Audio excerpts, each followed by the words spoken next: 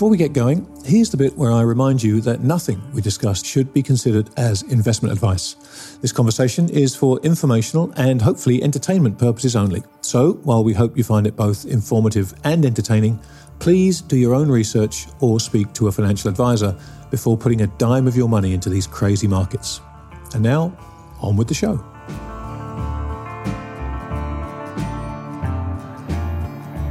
Welcome, everybody, to another edition of the Grant Williams podcast. Joining me again is my dear friend Simon Hunt of Simon Hunt Strategic Services. Simon has been a phenomenal source of information and insight for me over the years.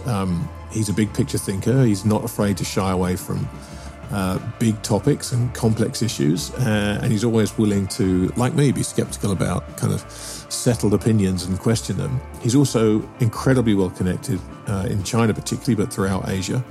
And I thought this would be a very opportune time to have a chat with him. So without any further ado, here is my conversation with my friend, Simon Hunt.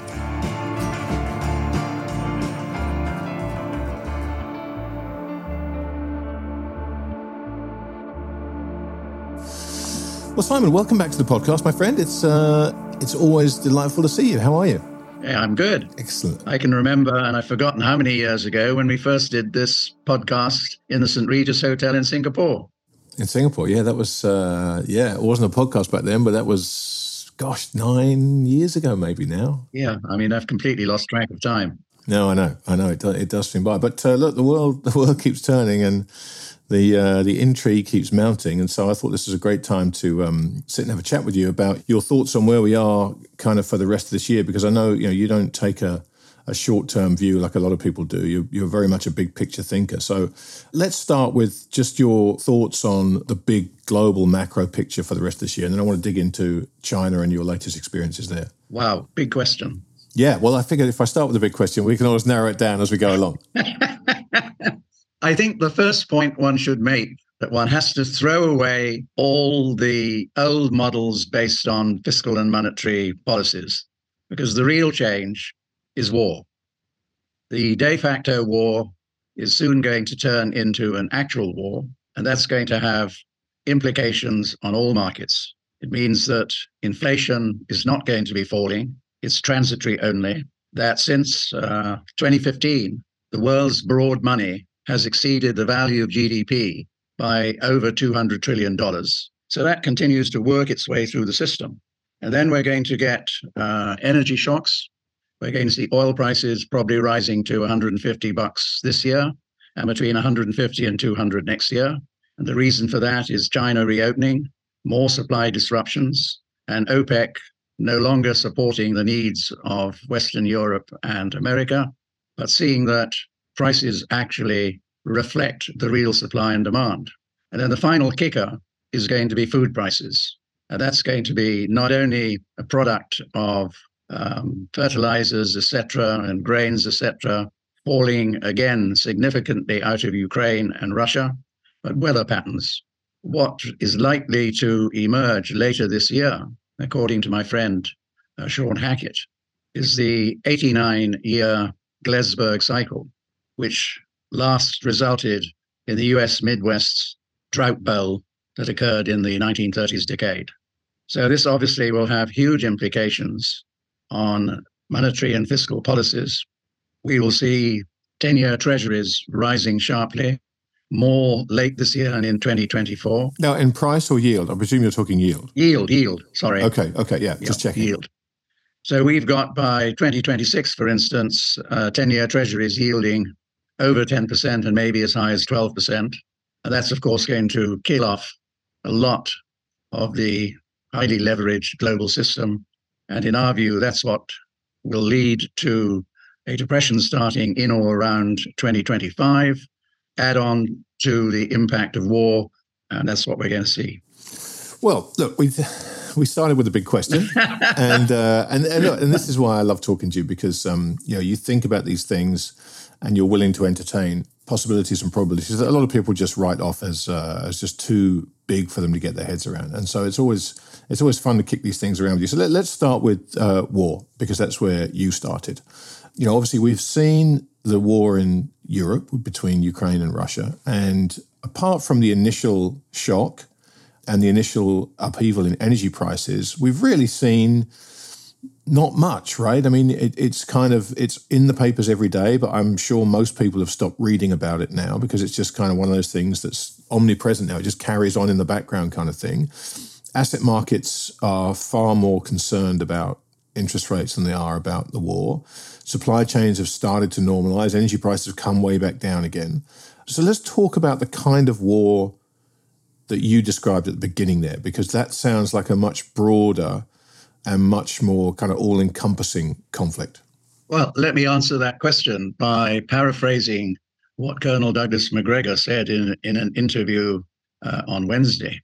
And I find that he talks much more sense than the whole of the intelligence and defense apparatus in the Western Alliance.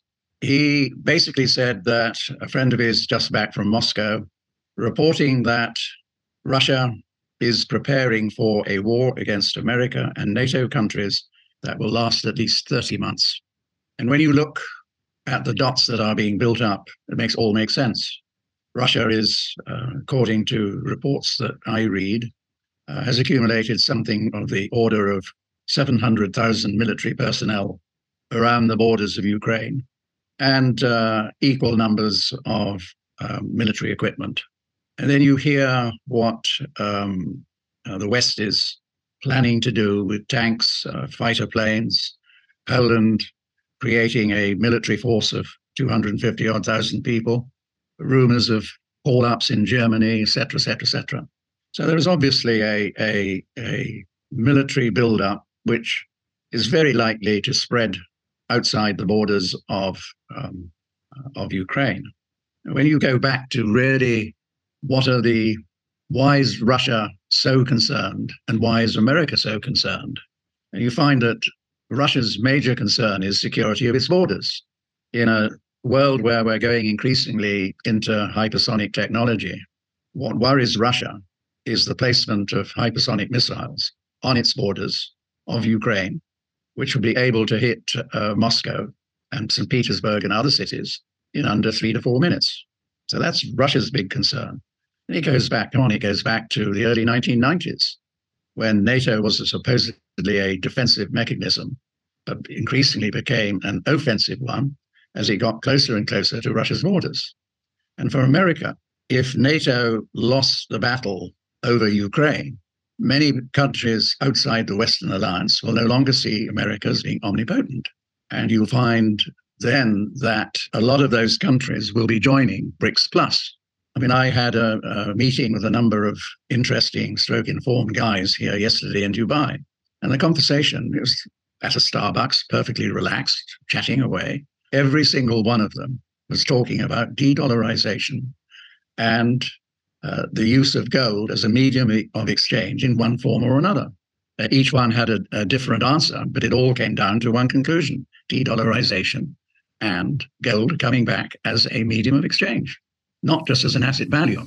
Well, let's pause there. I just want to go back. Let's talk about this conflict, because one would have to say that for Russia to be preparing to take on the US and NATO when it is struggling to make inroads in Ukraine would seem to be... Well, that is a big question mark. I think when Russia first went into Ukraine, if you'd have polled people and said, will this war still be going on a year hence, people would have said there's no chance of that, right?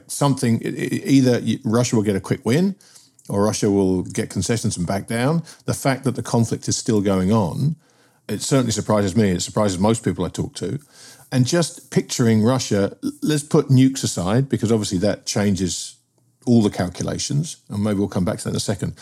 But if you want to engage in a conflict with the whole of NATO, it seems a real stretch for me to think that Russia would have any chance, based on what we see in Ukraine, of winning a conflict like that. We could have a stalemate, I guess, but ultimately there is an awful lot more firepower that can be brought to bear from the West if it was actively engaged in a face-to-face war with Russia rather than some kind of half-assed proxy war where we'll send you a couple of tanks, maybe, but we don't really want to because it doesn't look good. And, if this develops into a wider conflict, it's very difficult for me to see how Russia comes out of that as the winner unless we get into a nuclear conflagration. And even then, I don't think that's something Russia wins. Am I wrong?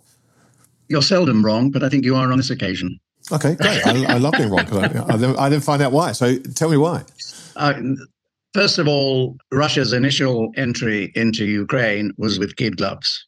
I think their intelligence was completely misinformed.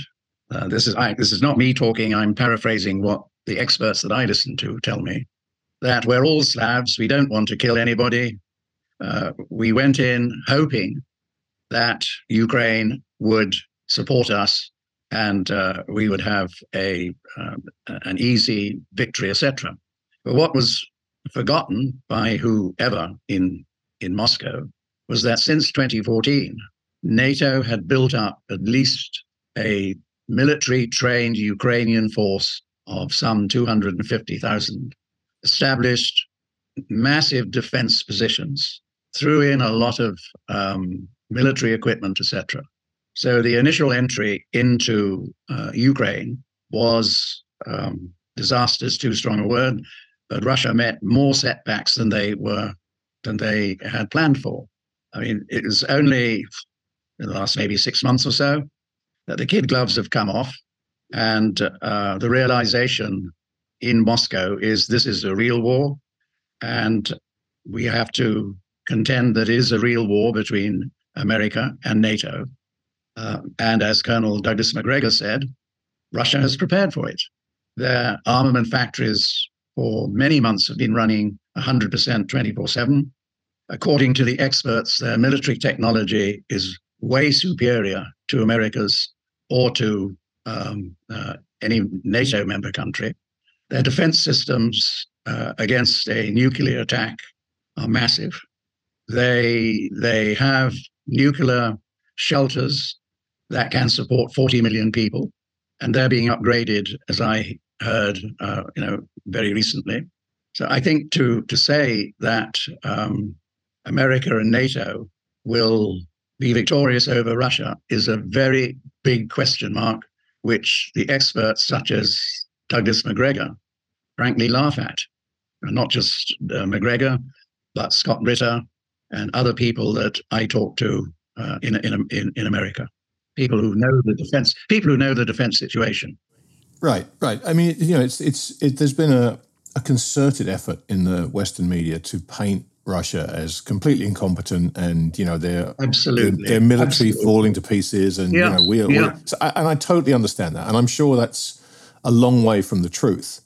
But still, it's the fact that Russia hasn't been able to subjugate Ukraine in a year, and the vast majority of which was fought in, the best weather you could have for such a thing. It started in the spring, so they've had basically the spring, the summer, and the fall to achieve that victory. And the fact that it really seems that they're unable to do that, to me, I find interesting in itself, because whether you want to believe that the Russian military is in disarray, or you want to believe that it's a lot stronger than we think, it doesn't really matter. The results on the battlefield are such that they haven't been able to achieve a conclusive victory over Ukraine in a year. So I'm fascinated to understand the difference between taking on Ukraine and being bogged down in a conflict for a year, and having an overt conflict with the broader West, including the US and NATO. I just can't see how the Russian military would be capable, with all these weapons, of countering that kind of force when they're struggling to get a decisive victory in Ukraine. It just doesn't add up to me. And I don't believe everything I read in the media about how abject the Russian military is. But because of that, it makes it even more surprising that they haven't been able to secure some kind of victory. I think one answer to that question is the way that Russia actually enters a war proper. It's a grinding operation. It's not you come in and do everything straight away. Again, according to the experts, Ukraine has probably lost at least 150,000 dead and probably another 200,000 wounded. And against that, the ratio, so the experts say, is 10 to 1. Russia, in recent months, not in the early stages, has been, from what I pieced together, has been preparing in a very thoughtful and methodical way. And we will probably see in the coming weeks, if not months, and probably certainly in the coming weeks, a much more decisive operation, which has been well planned. And the first thing they do, which they're doing now, is take out key installations, whether military or infrastructure.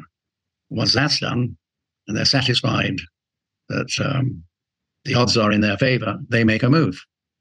Clearly, they don't want an open war against America and NATO. But if you listen to the various people in Washington, they're obviously planning it. They want to basically destroy Russia. And it comes back to the big picture, which is that America has always been worried, and in Brzezinski, it was part of Brzezinski's platform, that if any one or more countries controlled Eurasia, which Halford Mackinder called the heartland, then they controlled the world. And what we saw evolving until the Ukraine crisis was a growing alliance between Germany, Russia, and China. And to the warmongers in Washington, this meant that those countries would control the heartland. So really, it's not just a war between Russia and NATO. The first motive was to destroy that alliance. And blowing up of Nord Stream 1 and 2 pipelines was almost an attack on Germany. Yeah. How is Germany going to respond? I mean, I think there is a big risk that this government will fall sometime. Don't ask me when. The Scholz government. Yeah. And that, whatever you might like to call them, the Bismarckians, German industry will become the powerhouse again of the country, and through back channels will negotiate at some point in the future, I'm not saying the coming year, but at some point in the future, a new alliance with Russia and China. And then what do they do with America?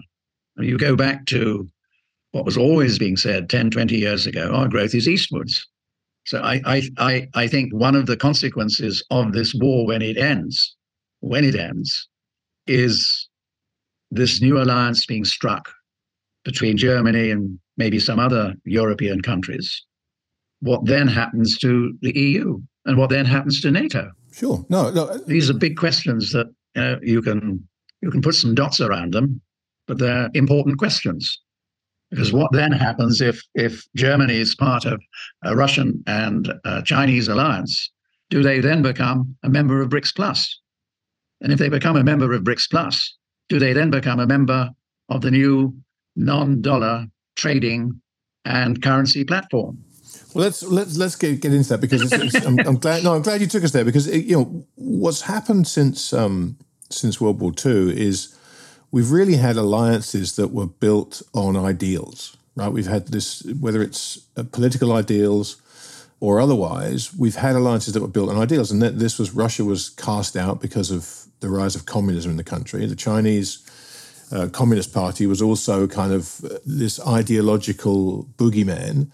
And what's been interesting to watch to me, as we've seen this kind of age of globalization first kind of come to a halt and then start to go into reverse, we've seen, again, I think you're absolutely right, this de-dollarization thing is absolutely a thing, and that's because the dollar has reached the end of its useful natural life, as it was always going to do if you give people the ability to print and spend and promise and go into debt. They will, of course they will.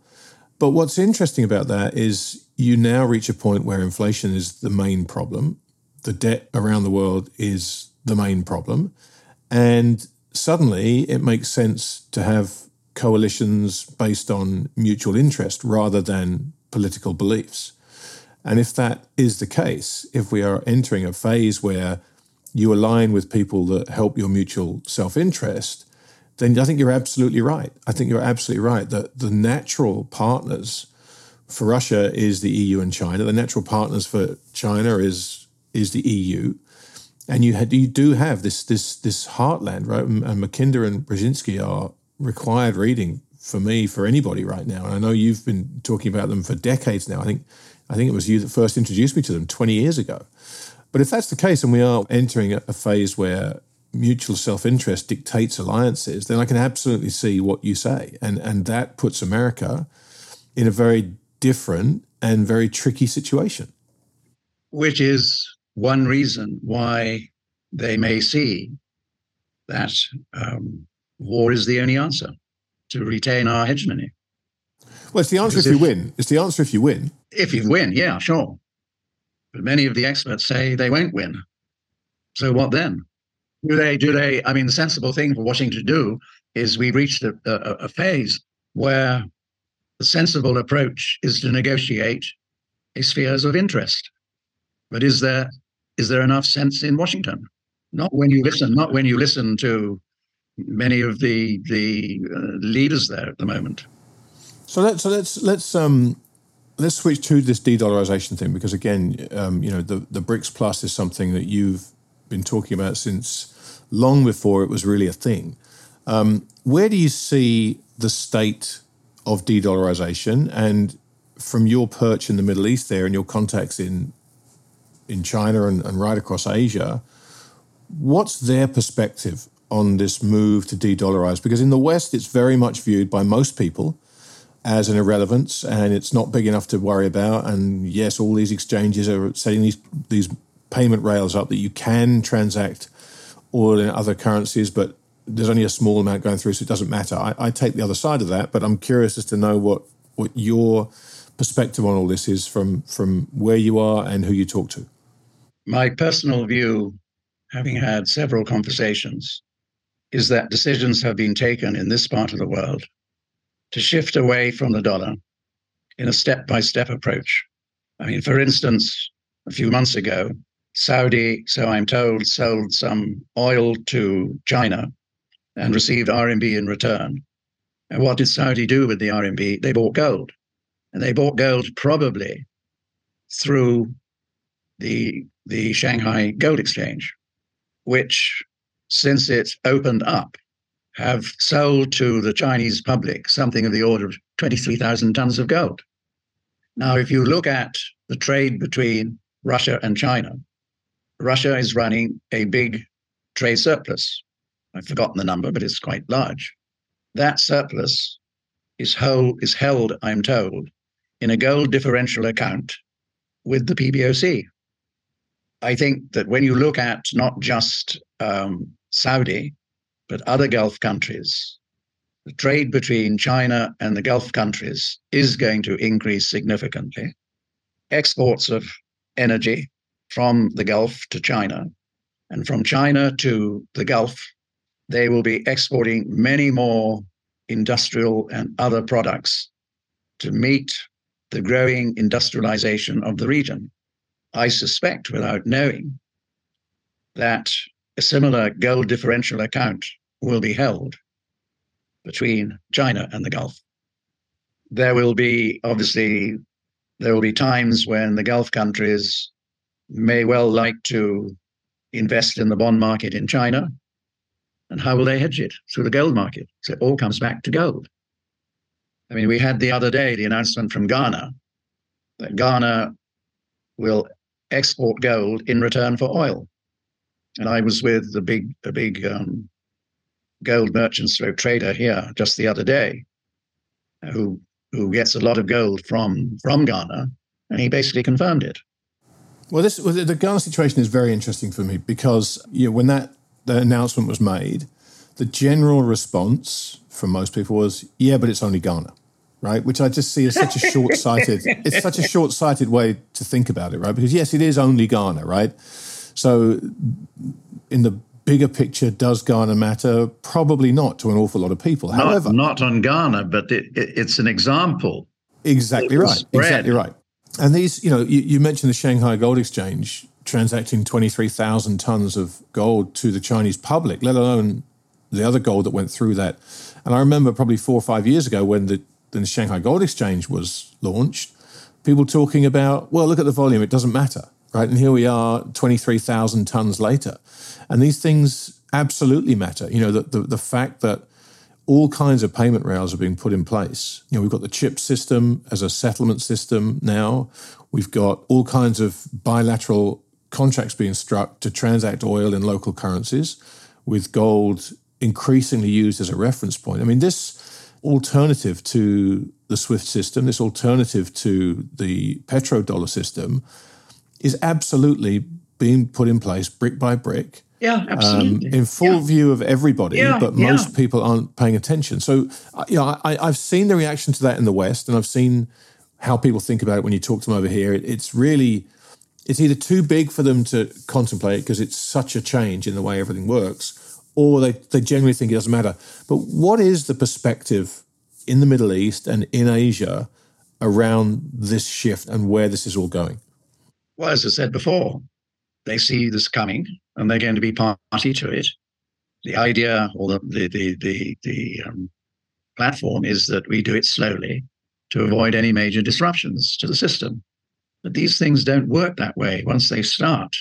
And it can be, war, I think, is going to be the catalyst for this becoming a step-by-step approach to actually becoming, it's tomorrow.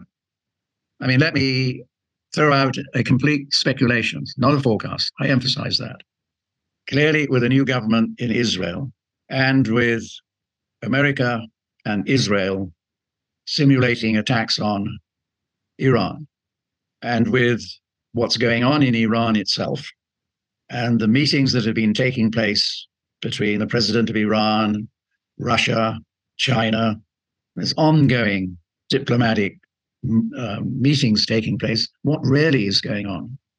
From what I pick up locally and from other sources, Iran has made preparations should there be an attack on the country.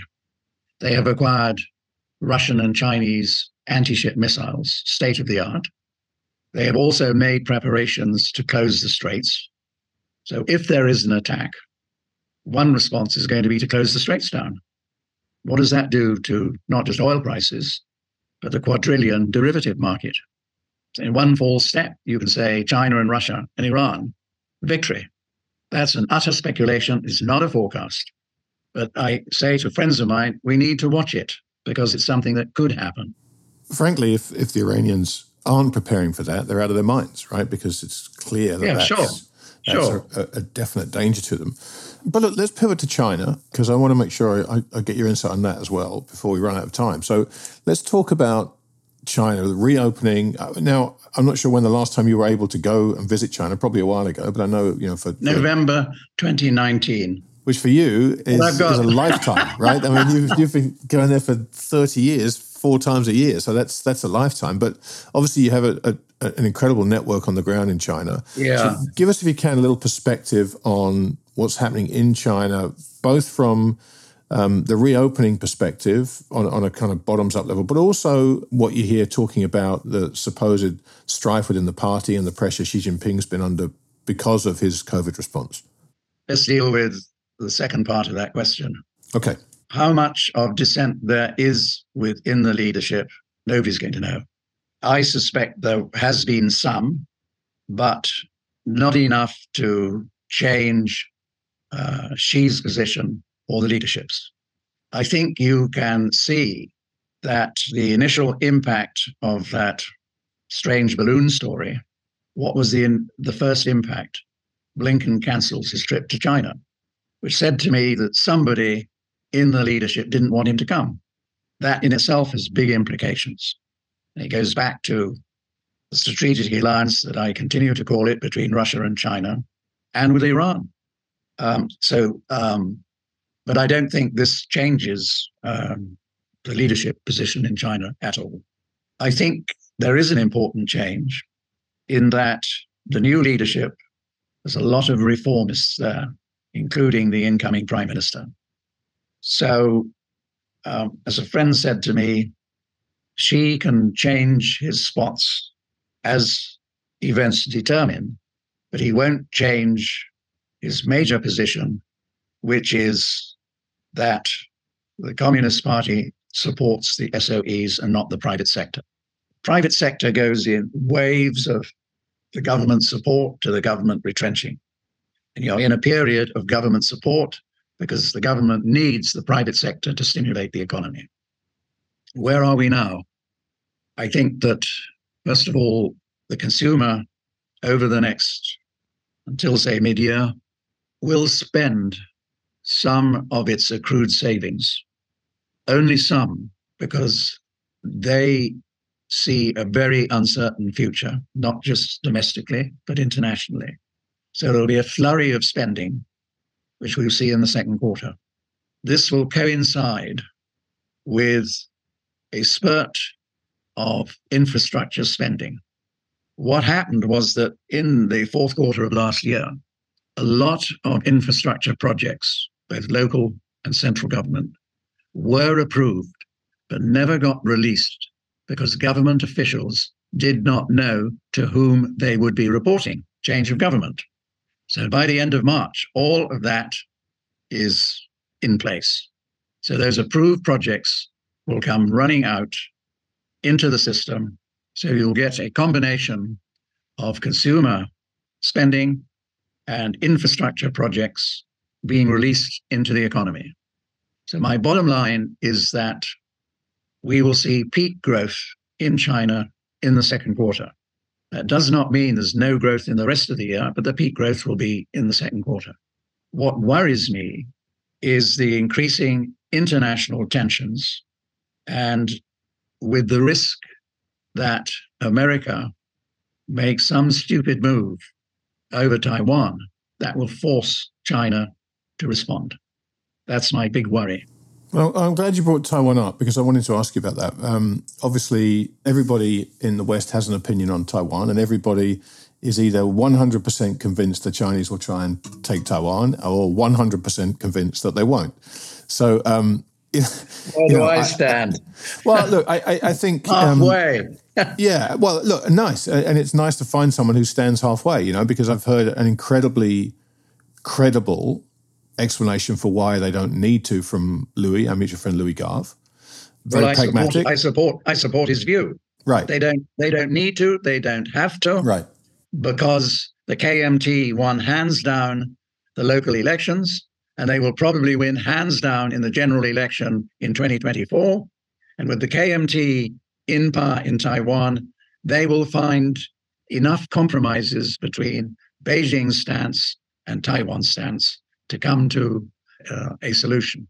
Interestingly, and I've forgotten his name, the real brains in the leadership over the last 3 administrations has been given the task of thinking through the Taiwan situation. That is a massive change. So, bottom line, China has no need to invade or blockade. The problem is that there will come a red line if Washington makes some move, like announcing we support an independent Taiwan and we will enforce that independence with military power, etc., blah, blah, blah, blah. That is the red line which China will be forced to go and do something. Understandably so. That seems fair enough if that's what the US does. Okay, so let's switch back. When we began the show and you went through your big picture, you got to a depression type situation beginning in 2025. So what does that mean for 2023, 2024? How do the ebbs and flows do you think play out between here and then? Good question. First of all, we're going to have a big correction in global equity markets between now and around the middle of the year, brought about by 10-year treasuries going from wherever we are now, 3.6 to about 5%, plus the war scenario.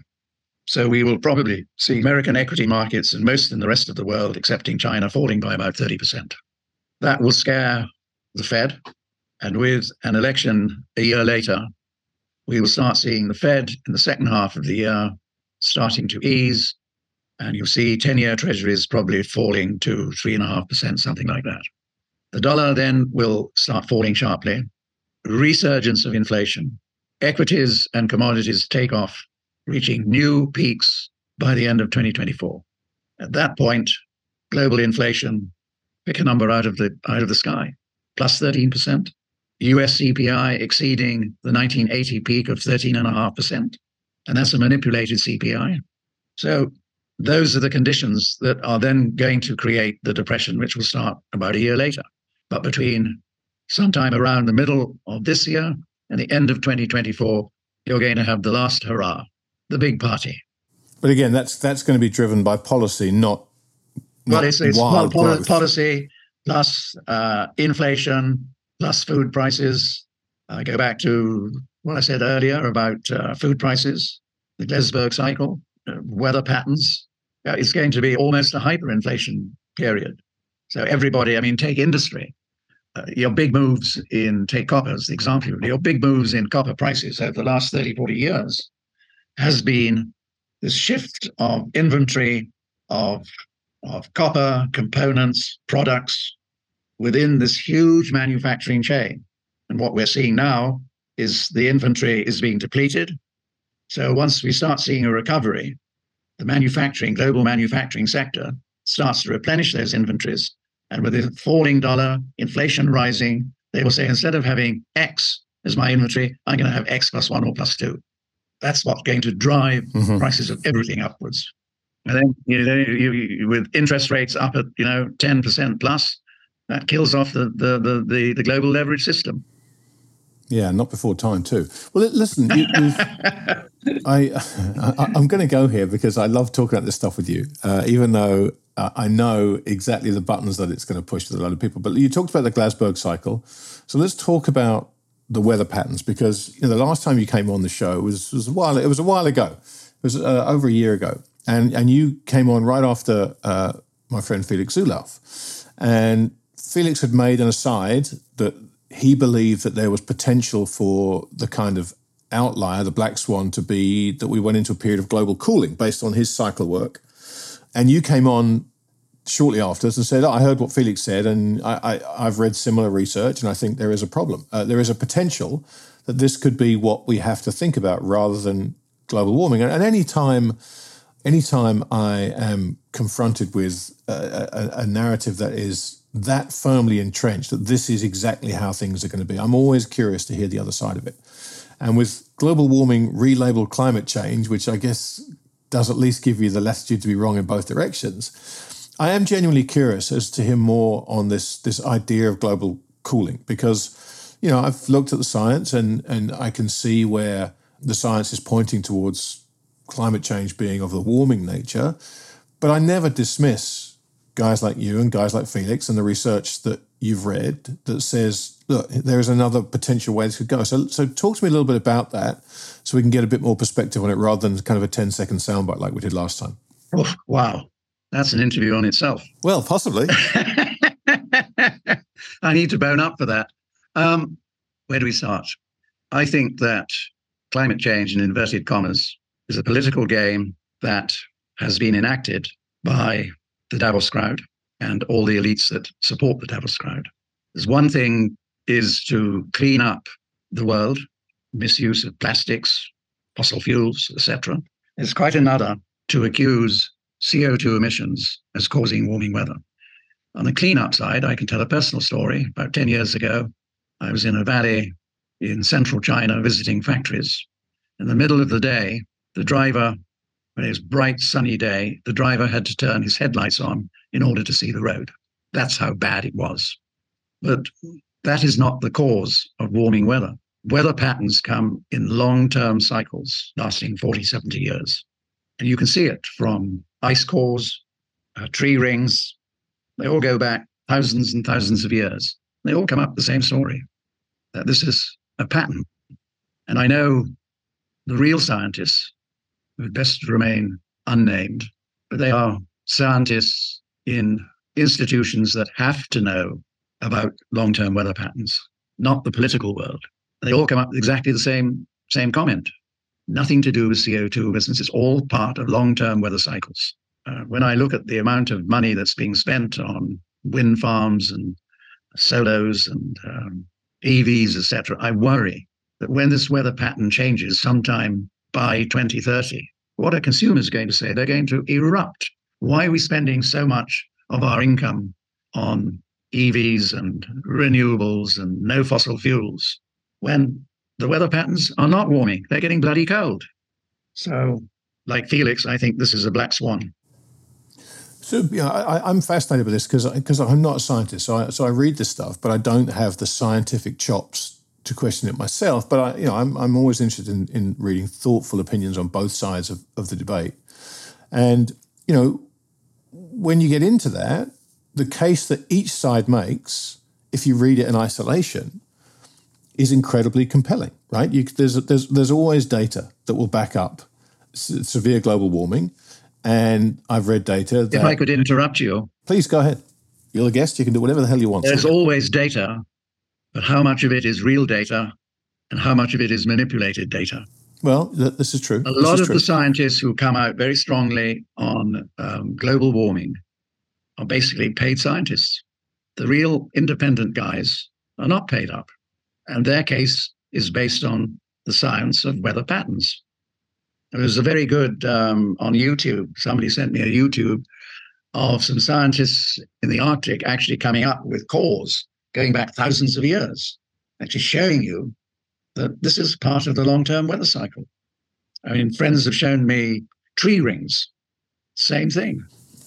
Well, it is interesting to me because, as I said, the science is supposedly settled, and it's become, the biggest tell for me has always been how anyone even daring to question the narrative, say, well, hang on, what about this, as you're doing, right? What about these long-term patterns?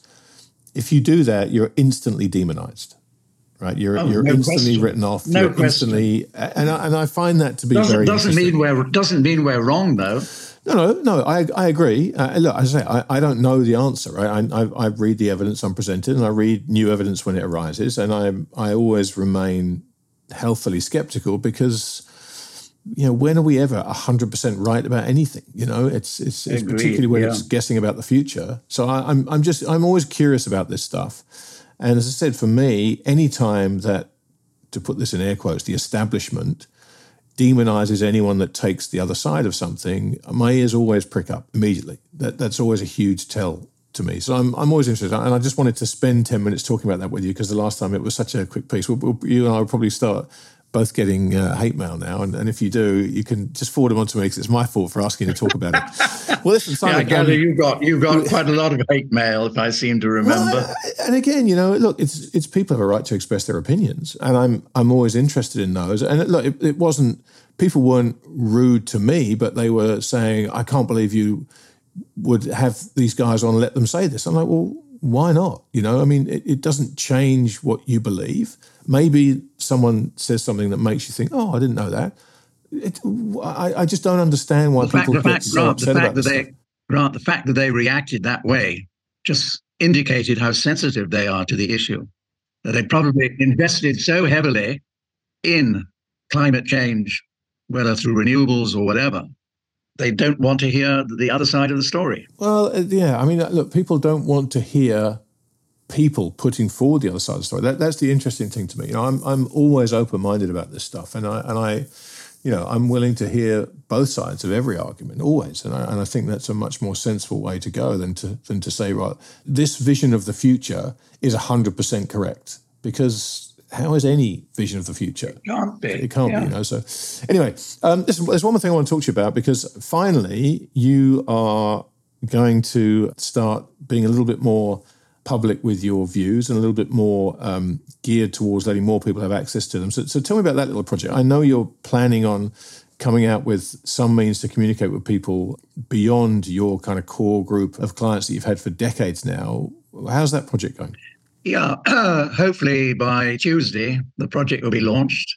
We will have a new website, which will have a different name, which will be simon-hunt.com. And on that website, we will be issuing a newsletter every month, which won't be long in words, but long in truth, as it were. And there will be a teaser on the website if you wanted to connect. And you connect, and then you obviously pay either monthly or annually. So that's what we're developing. And as I said, it should be up and running next week. It's been a long time. It's been a long time coming. So by the time people are listening to this, it should be there. So simon-hunt.com, which is great. And listen, I apologise in advance for any opening hate mail you might get based on the last 10 minutes of this conversation. But I'm sure I'm used to it. I know you are. I go to these copper conferences between producers and fabricators. And there's one coming up in May. And the last one, they did not want to hear the other side of the story, period. There were no opportunities to ask questions, to show the other side of the story. There was no speaker showing the other side of the story. And I think it's symptomatic of the world today. There is no other story. It's only climate change. Well, look, I'm delighted that you're going to have your own platform to share your views, not just about that, because obviously that's a tiny, tiny, tiny part of what you're talking about, but the insight that you've given me over the years, particularly around China, but also around these big global shifts, has been absolutely invaluable to me. So I thank you for that, and I look forward to the new website, and I'll be happy to kind of help you spread the word in any way I can. So thanks again, Simon, for taking this hour to sit and chat with me. Well, thank you. Always great to chat to you, and anything you can help increase the audience for the new website would be greatly appreciated. Consider it done, my friend. I will talk to you soon. Thanks again. Okay. Cheers. All the best. Bye. I do enjoy every time I get a chance to chat with Simon. As you saw, he's not afraid to shy away from topics that a lot of people will shy away from, climate change being one of them, but also some of the bigger picture views on China and Taiwan and America. Hopefully you, like me, will keep an open mind. I know that whenever the subject of climate comes up, it pushes many, many people's buttons. If you've been triggered in any way by that discussion, I apologise. But for me, it's always important to just keep an open mind and check in with the people that say, the settled science that everyone is saying you must believe, there are questions about it. And have you ever thought about this? And these weather patterns, these multi-decade weather patterns, I find fascinating. And when any time someone like Simon or Felix Zulauf talks about things that are non-consensus, I'm always going to listen. Whether I end up coming down on their side or not, I'm never going to not listen to those thoughts. The rest of it was fascinating. The Russia stuff, again, I think deliberately none of us really know what's going on. We've fed a narrative that's pretty consistent. And again, I always question whenever I'm fed a narrative that's consistent across media platforms and across time, which certainly the ongoing conflict in Ukraine has been. But it's always just a fun chance to have a chat with Simon and get these big picture ideas and kick them around. So I hope you enjoyed that as much as I did. I will be back with another edition of the podcast soon. In the meantime, thank you as always for listening.